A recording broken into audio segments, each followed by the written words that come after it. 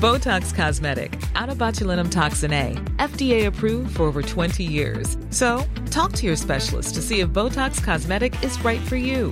For full prescribing information, including boxed warning, visit BotoxCosmetic.com or call 877-351-0300. Remember to ask for Botox Cosmetic by name. To see for yourself and learn more, visit BotoxCosmetic.com. That's BotoxCosmetic.com. He kōna ipurangi tēnei nā te reo irirangi o Aotearoa. A special thanks to the Hokotehi Moriori Trust for their support and assistance in telling the history of their people. In this episode of the Aotearoa History Show, we're discussing some of the history of the Moriori people. This story is widely misunderstood by lots of New Zealanders, and over the years, people have been told a lot of stuff about Moriori which is, well... complete and utter rubbish. Yeah, like that Moriori were the first people to arrive in Aotearoa and were driven out by Māori invaders. That is not what happened. Or that they were descended from Vikings or ancient Celtic people. Absolutely not true. Or even that they're extinct. No, they are very much still alive and kicking. But the real story is fascinating, tragic, and important. There's a lot we can learn from Moriori history, so let's get into it. Ko William Ray tēnei. Ko Mani Dunlop tēnei. Welcome to the Aotearoa History Show. Ka whawhai tonu mātou, moake, moake, ake! Smoke bombs have been thrown onto Eden Park. Smoke bombs, flares, being an attempt to come onto the field. Last night, a most grievous railway accident took place at Tangiwai. We are marching to Parliament and no more land to be sold. First, let's talk about the place Moriori call home. Today, it's known by three names: Rēkohu, the original Moriori name, Chatham, the English name, and Wharekauri, the Māori name. Now, these names technically refer to the largest of a group of islands, but to keep things simple, we refer to the whole group as Rēkohu from now on. Rēkohu sits about 800 kilometres east of the South Island, in a part of the ocean known as the Chatham Rise that's particularly rich in sea life. The islands were home to massive colonies of birds and seals long before the first humans arrived.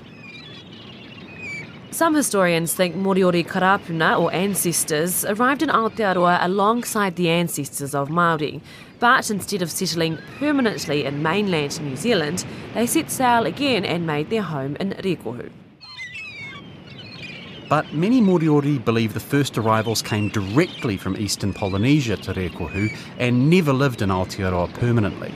Some traditions suggest later arrivals may have migrated from Aotearoa, others point to voyaging back and forth between the islands.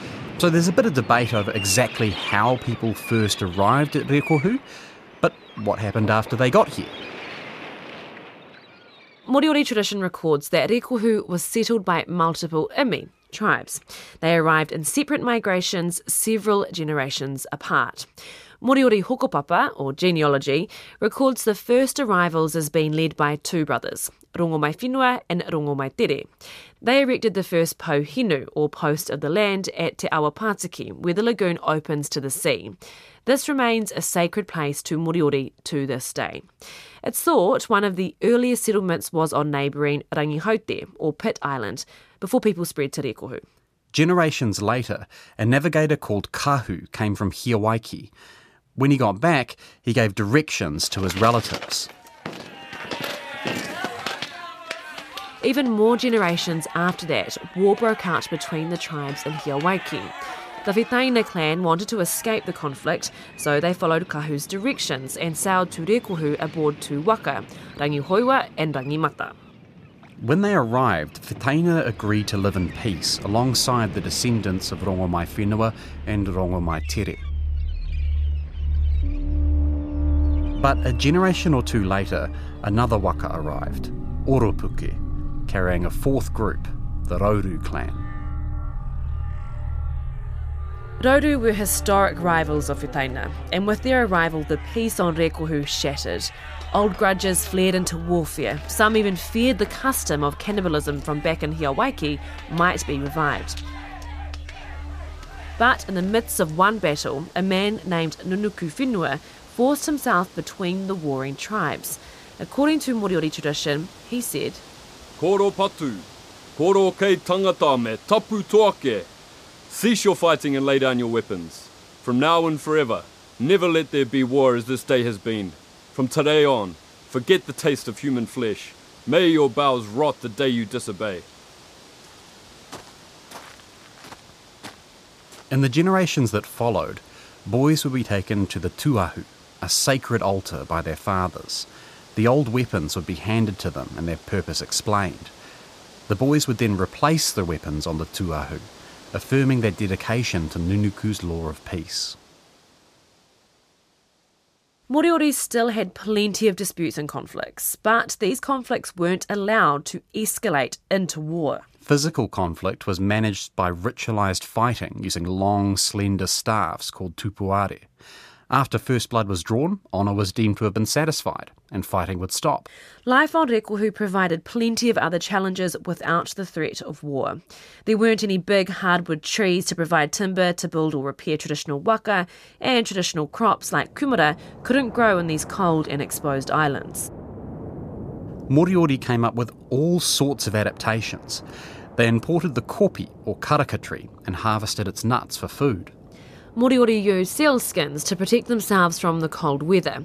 They built waka filled with inflated kelp bladders and bundles of dried flax held together with wooden framing. Seawater could wash through the frame and act as a ballast, making these vessels virtually unsinkable. Some were more than 18 metres long and carried people on expeditions to catch birds on islands up to 20 kilometres out to sea. And that was all part of a unique culture which developed over hundreds of years. There was little distinction between people based on rank. Work was shared equally and decisions were made cooperatively. It's worth underlining that because it's pretty rare in world history. Māori and Pākehā both had societies heavily based on hereditary leadership. Moriori also held a deep respect for the spiritual world. Even Māori, who were pretty spiritual themselves, described Moriori as a very tapu people. There were special chants and incantations for virtually every task or occasion. Moriori created thousands of rākau momori, kopi trees engraved with permanent images. Most of the engravings depict ancestors, others show sea life, birds and plants. Moriori believed that engraving images of loved ones onto the bark infused their spirit into the tree, which acted as a kind of portal to the spiritual homeland. Important meetings and ceremonies were held in groves of engraved kopi. Moriori still remembered the outside world through their hokopapa, but they had no contact with that wider world for hundreds of years. Then, on November 29th, 1791, everything changed. A British ship turned up and a bunch of sailors wandered ashore. Their captain, Lieutenant William Broughton, claimed ownership of the island for Britain, naming it after his ship, the Chatham. According to Broughton's journal, first contact between Europeans and Moriori went pretty well. They seemed a cheerful race, a conversation frequently exciting bursts of laughter amongst them. On our first landing, their surprise and exclamation can only be imagined. They pointed to the sun, and then to us, as if to ask whether we had come from thence. But Broughton said when he tried to return to his ship, things suddenly got tense. He wrote that Moriori grabbed at his men, knocking one to the ground. Some of the sailors panicked and fired their muskets, killing one Moriori man and injuring others. The most widely accepted Moriori explanation is that this fight started after a sailor tried to steal a Moriori fishing net. Regardless, Nunuku's law had been broken. There had been violence and killing. But what's kind of interesting is both sides thought they were to blame. Lieutenant Broughton criticised his men for opening fire without orders and left a canoe full of food and trade goods on the beach as a sort of token of apology. Meanwhile, Moriori held a meeting to discuss the encounter, and the Moriori men involved were punished. They agreed that if these strange people ever returned, Moriori would go to extreme lengths to keep things peaceful. When the next European ship arrived, Moriori held an elaborate ceremony. First, they dropped their weapons. Then a spokesman threw his cloak over the arrivals while giving a long speech of welcome. In the 1830s, Rēkohu was occasionally visited by European ships hunting seals and whales. According to a Moriori called Koche, whose father lived at the time, these visitors found Moriori hospitable, cheerful friends and willing assistance in their labours, and love between them flourished like a palm. But this interaction was also harmful. Maybe the most serious long-term impact was the extermination of seal colonies. As historian Michael King wrote, whereas the Moriori practice had been to kill only male seals, usually older ones, and to remove the carcasses, European sealers killed indiscriminately and left flensed carcasses to rot around the rookeries, driving away even those animals that survived outright killing. By the 1830s, the rookeries on the main island were virtually bare of animals. Those seal colonies were extremely important to Moriori. There's a famous rock carving depicting them at Te Ana a Nunuku, also known as Nunuku's Cave. Without rich seal meat to eat and without warm seal skins to wear, Moriori must have had a tough time surviving the cold winters of Rēkohu. Meanwhile, European ships had been visiting mainland Aotearoa in the late 1700s and early 1800s. Some of them traded muskets with Māori in exchange for flax, timber, potatoes and pork. Rangatira quickly realised how effective these new weapons were and used them to settle old scores with rival tribes. Over the next 30 years, this spiralled into what's most commonly known as the Musket Wars. In short, they were a time of unprecedented chaos. It's estimated 50,000 people were killed, injured, displaced or enslaved. Caught up in all of this were two taranaki iwi, Ngāti Tama and Ngāti Mutunga. They came under intense pressure from Waikato iwi raiding into their territory. But they also saw trade with Pākehā as a key to the future, something Ngāti Toa Rangatira Chief Te Rauparaha also recognised. So in the 1820s, a coalition made up of Ngāti Mutunga, Ngāti Tama, Ngāti Toa Rangatira and others headed south. They eventually seized land in Kapiti, Horowhenua and around Whanganui-a-Tara, or Wellington Harbour. But after about 10 years, that coalition started to fray, and Ngāti Mutunga and Ngāti Tama members held a series of hui to figure out what to do next. Young men from both iwi had been working on whaling ships out in the Pacific, and some of them told stories of Rēkohu. Paki Whara of Ngāti Tama later recalled the conversation going something like this. It is a land of food. He whenua kai. It's full of birds. There's an abundance of sea and shellfish. Those lakes swarm with eels. And it is a land of the karaka berry. The inhabitants are very numerous, but they do not understand how to fight and have no weapons. So about 900 members of both iwi commandeered a ship called the Lord Rodney and made their way to Rēkohu. Its captain, John Harewood, said he was forced to take the Māori on board, but he also admitted they paid him. The Lord Rodney made 2 trips to Rēkohu, the first mostly carrying Ngāti Tama, the second mostly carrying Ngāti Mutunga. The ship was overcrowded. Many members of both iwi suffered dehydration and seasickness. Moriori sources said some Māori were so unwell when they landed, they had to be nursed back to health by Moriori. At first, Moriori weren't sure why Māori had arrived, as a Moriori leader named Hirawanu Tapu later said. Their true intentions were hidden from us. Probably a month or so after the landing, those intentions became clear. As historian Michael King puts it, parties of warriors armed with muskets, clubs and tomahawks, led by their chiefs, walked through Moriori tribal territories and settlements without warning, permission or greeting. If the districts were wanted by the invaders, they curtly informed the inhabitants that their land had been taken and the Moriori living there were now vassals. A vassal is an old medieval word. It means something like subject or servant. Some Moriori objected to this, but the Māori chiefs weren't prepared to negotiate. Those who resisted were killed.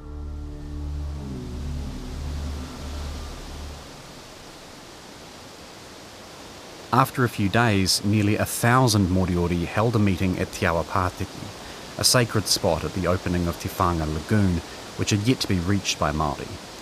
As Hiruanu Tapu explained, it was proposed to make a combined assault on the intruders, and even though many of the Moriori might fall, they would succeed. The young men acknowledged Nunuku's law forbade killing, but surely this was a special case. But the older men repeated the words of Nunuku Whenua. From now and forever, never let there be war as this day has been.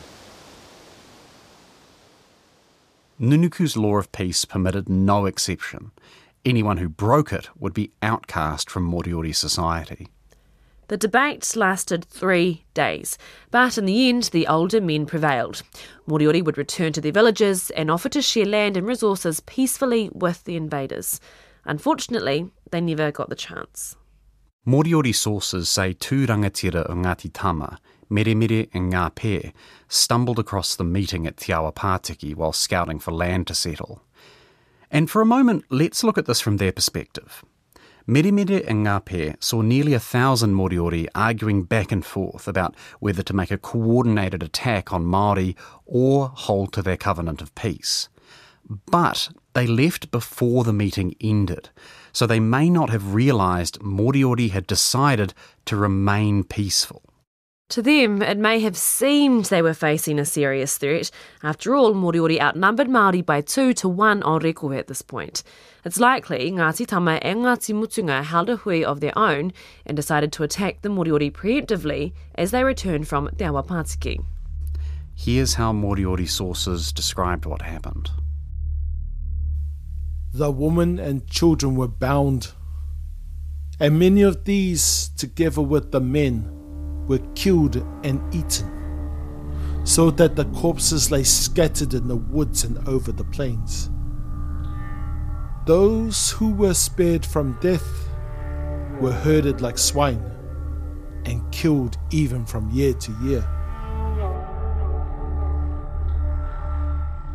Decades later, Moriori compiled a list of those who had died. They named 118 men and 108 women killed by the invaders. They also noted the list didn't include a considerable number of children whose names had been forgotten. The Waitangi Tribunal has since estimated the total death toll at 300, nearly a sixth of the roughly 2,000 Moriori living at the time. Speaking decades after the invasion, in 1870, Ngāti Mutunga Rangatira Rakatau Kātihe said, "We took possession in accordance with our custom. Some ran away from us, these were killed, and others we killed. But what of that? It was in accordance with our custom." Now, that does sound brutal, but Rakatau was correct. It was in accordance with Māori custom. Many 19th century Māori saw warfare as a valid way of acquiring land and resources. That view was shared by most people in the world at the time. But Rēkohu wasn't Aotearoa, and Moriori had a completely different culture to Māori. Warfare was not seen as a valid way of settling a dispute, and Nunuku Whenua had expressly forbidden cannibalism. The mental impact on Moriori who witnessed the violation of these laws was profound. Alongside those 226 men and women named as being directly killed, Moriori also listed 1,336 people who died of kōngingi, a disease of deep despair, in the years following the invasion. Those who survived were enslaved, raped, and many were worked brutally. A visiting German doctor and scientist named Ernst Diefenbach said, "Ulcerated backs bent almost double and emaciated paralytic limbs with diseased lungs are the ordinary lot of these ill-fated wretches to whom death must be a real blessing." Moriori were separated from family, forbidden from marrying each other or having sexual contact. They were forbidden from speaking their own language or practising their religion. The children Māori masters had with female slaves were ejected by their fathers and also became servants or slaves. This was different from what usually happened to defeated people in traditional Māori warfare. Raupatu, seizure of land through warfare, was normally solidified through strategic marriages, not through extermination. In traditional Māori warfare, war captives couldn't be bought or sold, and any children that captive women had with their masters were typically considered full members of their father's hapu. Summing up the treatment of Moriori in a 2015 paper published in the Journal of Genocide Research, historian Dr. Andre Brett wrote, "Within the theoretical framework of genocide, the Moriori case satisfies the standard definition of acts committed with intent to destroy an ethnic group, specifically encompassing the acts of killing, prevention of births, and imposition of living conditions not conducive to survival." So why were Moriori treated like this? It's hard to say for sure, but historians have come up with a few theories. Many think the trauma of the musket wars played some part. Michael King thought some members of Ngāti Tama and Ngāti Mutunga may have misinterpreted Moriori non-violence as cowardice, which they thought deserved punishment. And Dr. Andre Brett argues at least some members of those iwi believed Moriori were racially inferior. As Dr. Brett points out, Moriori slaves weren't referred to using traditional words for war captives like taurekereka or mokai. Instead, members of Ngāti Mutunga and Ngāti Tama were recorded using a slur that Europeans commonly used for Aboriginal people. But that's not to say all Māori saw Moriori as inferiors to be exterminated, or that all Moriori were passive victims. Following the invasion, some rangatira like Pō Maria Ngātata of Ngāti Mutunga and Meremere of Ngāti Tama gave shelter to Moriori who were threatened by other Māori. And many Moriori resisted slavery by refusing to work in spite of threats, beatings and executions. According to one account, a man called Koche took even more drastic action. He attempted to feed his master a poisonous fish, then escaped Rēkohu aboard a passing whaling ship. In 1842, a group of Māori Anglican missionaries arrived in Rēkohu, and most of the Māori population converted to Christianity. That same year, Rēkohu was officially declared part of colonial New Zealand. Many Māori who converted to Christianity freed their Moriori slaves, or at least treated them less brutally.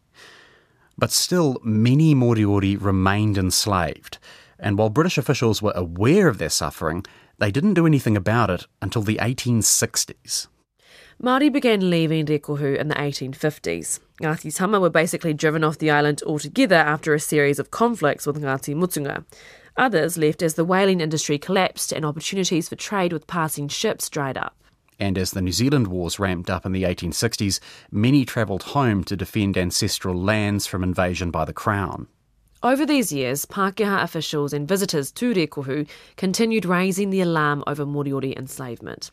One letter sent directly to Governor George Grey in 1861 by an official named William Seed said, "This miserable remnant of these ill-used people, I believe, cling most strongly to the belief that His Excellency's government will ere long restore them to freedom." But Governor Grey didn't restore them to freedom. Not yet, anyway.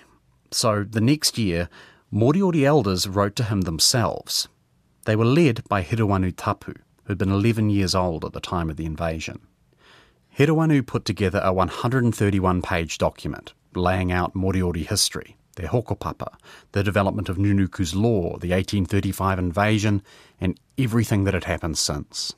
It came with a petition, signed by all 30 surviving Moriori elders, urging the governor to intervene. It said, "Friend, this is a request from us that you come here. You must bring us the law of England. We, the Moriori, are living without the law. Come here so that you may meet the remnants of the Moriori elders. Come and save us." If Governor Grey ever replied to this letter, it's not recorded. But the next year, in 1863, Moriori slavery was finally abolished. It was nearly 30 years since the initial invasion and more than 20 years since the colonial government asserted control over Rēkohu. The Moriori population had plummeted from more than 2,000 in 1800 to 101 in 1860, and it was still falling. Hirowanu Tapu continued lobbying the colonial government for the return of Moriori land. In another letter to Governor Gray, he pointed out, "We are the original inhabitants. The law says that land taken unjustly must be returned to those whose it was before. Enough! Come to set this island right." It took 8 more years before the Native Land Court finally sat in Rēkohu in 1870 to investigate and determine land ownership. Hirowanu Tapu was the chief Moriori witness. He and others pointed out that according to tikane Moriori, Moriori customary law, anyone who killed a fellow human was outcast from society with no rights to land or resources. The Māori invaders had breached that law. Moriori had not. As Hirowanu said, "I repudiate their right altogether, because the blood of the Moriori, as shed by them, has never been revenged, and therefore they have no right to the islands." Unfortunately for Moriori, the court thought in terms of British and Māori worldviews, which accepted that land could be claimed through conquest and occupation. Judge John Rogan may also have been thinking that if the colonial government granted rights to land in Rēkohu to Ngāti Mutunga, it might make the iwi less upset about the Crown's confiscation of ancestral lands in Taranaki. So the judge sided with Ngāti Mutunga. 97.3% of Rēkohu went into their ownership. Moriori were left virtually landless. Over the next 100 years, the Moriori population continued to fall. Language and traditions faded from living memory. But Hirowanu Tapu worked closely with a local ethnologist named Alexander Shand to save as much as possible. They interviewed Moriori elders, preserving hokopapa, history, language and traditions in a written record. Unfortunately, this view of Moriori history wasn't the one told in New Zealand schools. Instead, educators went all in on a theory devised by ethnographers like Percy Smith and Alston Best. You may have heard this story before. It falsely claims Moriori were a primitive people who lived in Aotearoa before the more advanced Māori arrived and drove them to extinction. Moriori on Rēkohu were supposedly a remnant of these primitive first people of New Zealand. This myth, yes, very much a myth, was challenged as soon as it emerged and later fully debunked by professional historians. But a version of the story was published in the school journal and was read by generations of young New Zealanders up until the 1970s. So why did these myths become so popular? Well, partly because they were politically useful to Pākehā. Maui Solomon, chair of the Hokotehi Moriori Trust and chief Moriori negotiator, puts it like this. The reason the myth of Moriori extinction became so powerfully ingrained in the psyche of New Zealanders is because if Māori could push Moriori out of New Zealand, then later European migrants could push Māori off their land. It was a justification of European colonisation of Māori land. Another myth that needs debunking is this idea that Moriori were just passive victims. Their non-violent resistance showed amazing personal courage, and it inspired other movements. Yeah, it's thought Moriori philosophy influenced Tohu Kākahi and Te Whiti o Rongomai, the famous pacifist leaders of Parihaka. Ngāti Mutunga became huge supporters of Tohu and Te Whiti, and in fact, the albatross feather worn by the people of Parihaka as a symbol of peace was originally a Moriori symbol.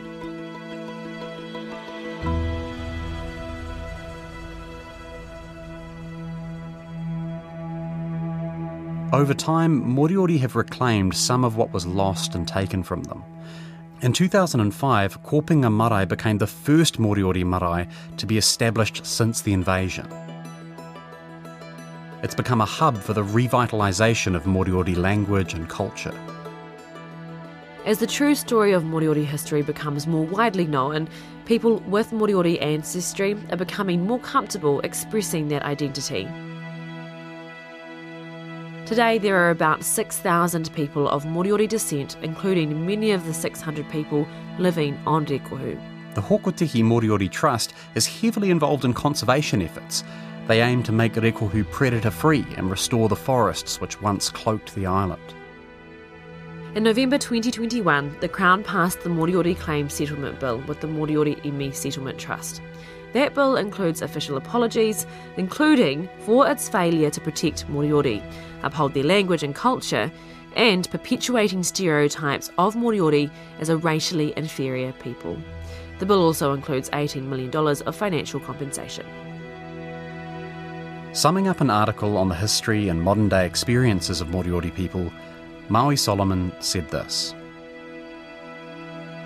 Such was the commitment of my Moriori karapuna to living in peace and sharing the resources of their islands that they refused as a people to ever fight to the death again.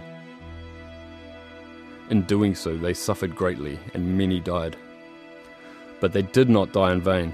Their legacy of peace and hope lives on through the thousands of descendants living today, many of whom are just learning the truth. For when all the wars and battles have been fought, what then? Humans must learn to live in peace with one another and with their environment if we're to survive and thrive as a species. That's the bottom line.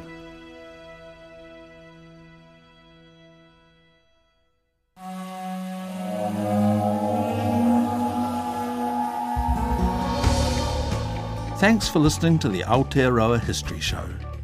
Make sure to follow or subscribe on Apple Podcasts, Spotify, iHeartRadio, or whatever podcasting app you use. You can also find a video version of this show on YouTube. If you want more New Zealand history podcasts from RNZ, why not check out the New Zealand War Series, or Black Sheep, or Eyewitness. You can find them all at our website, rnz.co.nz/podcasts. The Aotearoa History Show was made with support from the Ministry of Education. It's hosted by William Ray and Marnie Dunlop. It was written and produced by William Ray, and the executive producer is Tim Watkin. Our director is Duncan Smith, and our sound engineers are Phil Benge, William Saunders and Mark Chesterman. We had historical and editorial support from Mike Stevens, David Green, Bronwyn Houliston and Matai Smith. And a huge thanks to the dozens of reporters, presenters, producers, complaints managers and others at RNZ who lent their voice acting talents to the show. And a huge thanks to the dozens of reporters, presenters, producers, complaints managers and others at RNZ who lent their voice acting talents to the show. And an extra special thanks to Tama Solomon and Kiwa Hammond, stepping in as voice actors for this episode in particular. Botox Cosmetic, out of botulinum toxin A, FDA approved for over 20 years. So, talk to your specialist to see if Botox Cosmetic is right for you. For full prescribing information, including boxed warning, visit BotoxCosmetic.com or call 877-351-0300. Remember to ask for Botox Cosmetic by name. To see for yourself and learn more, visit BotoxCosmetic.com. That's BotoxCosmetic.com.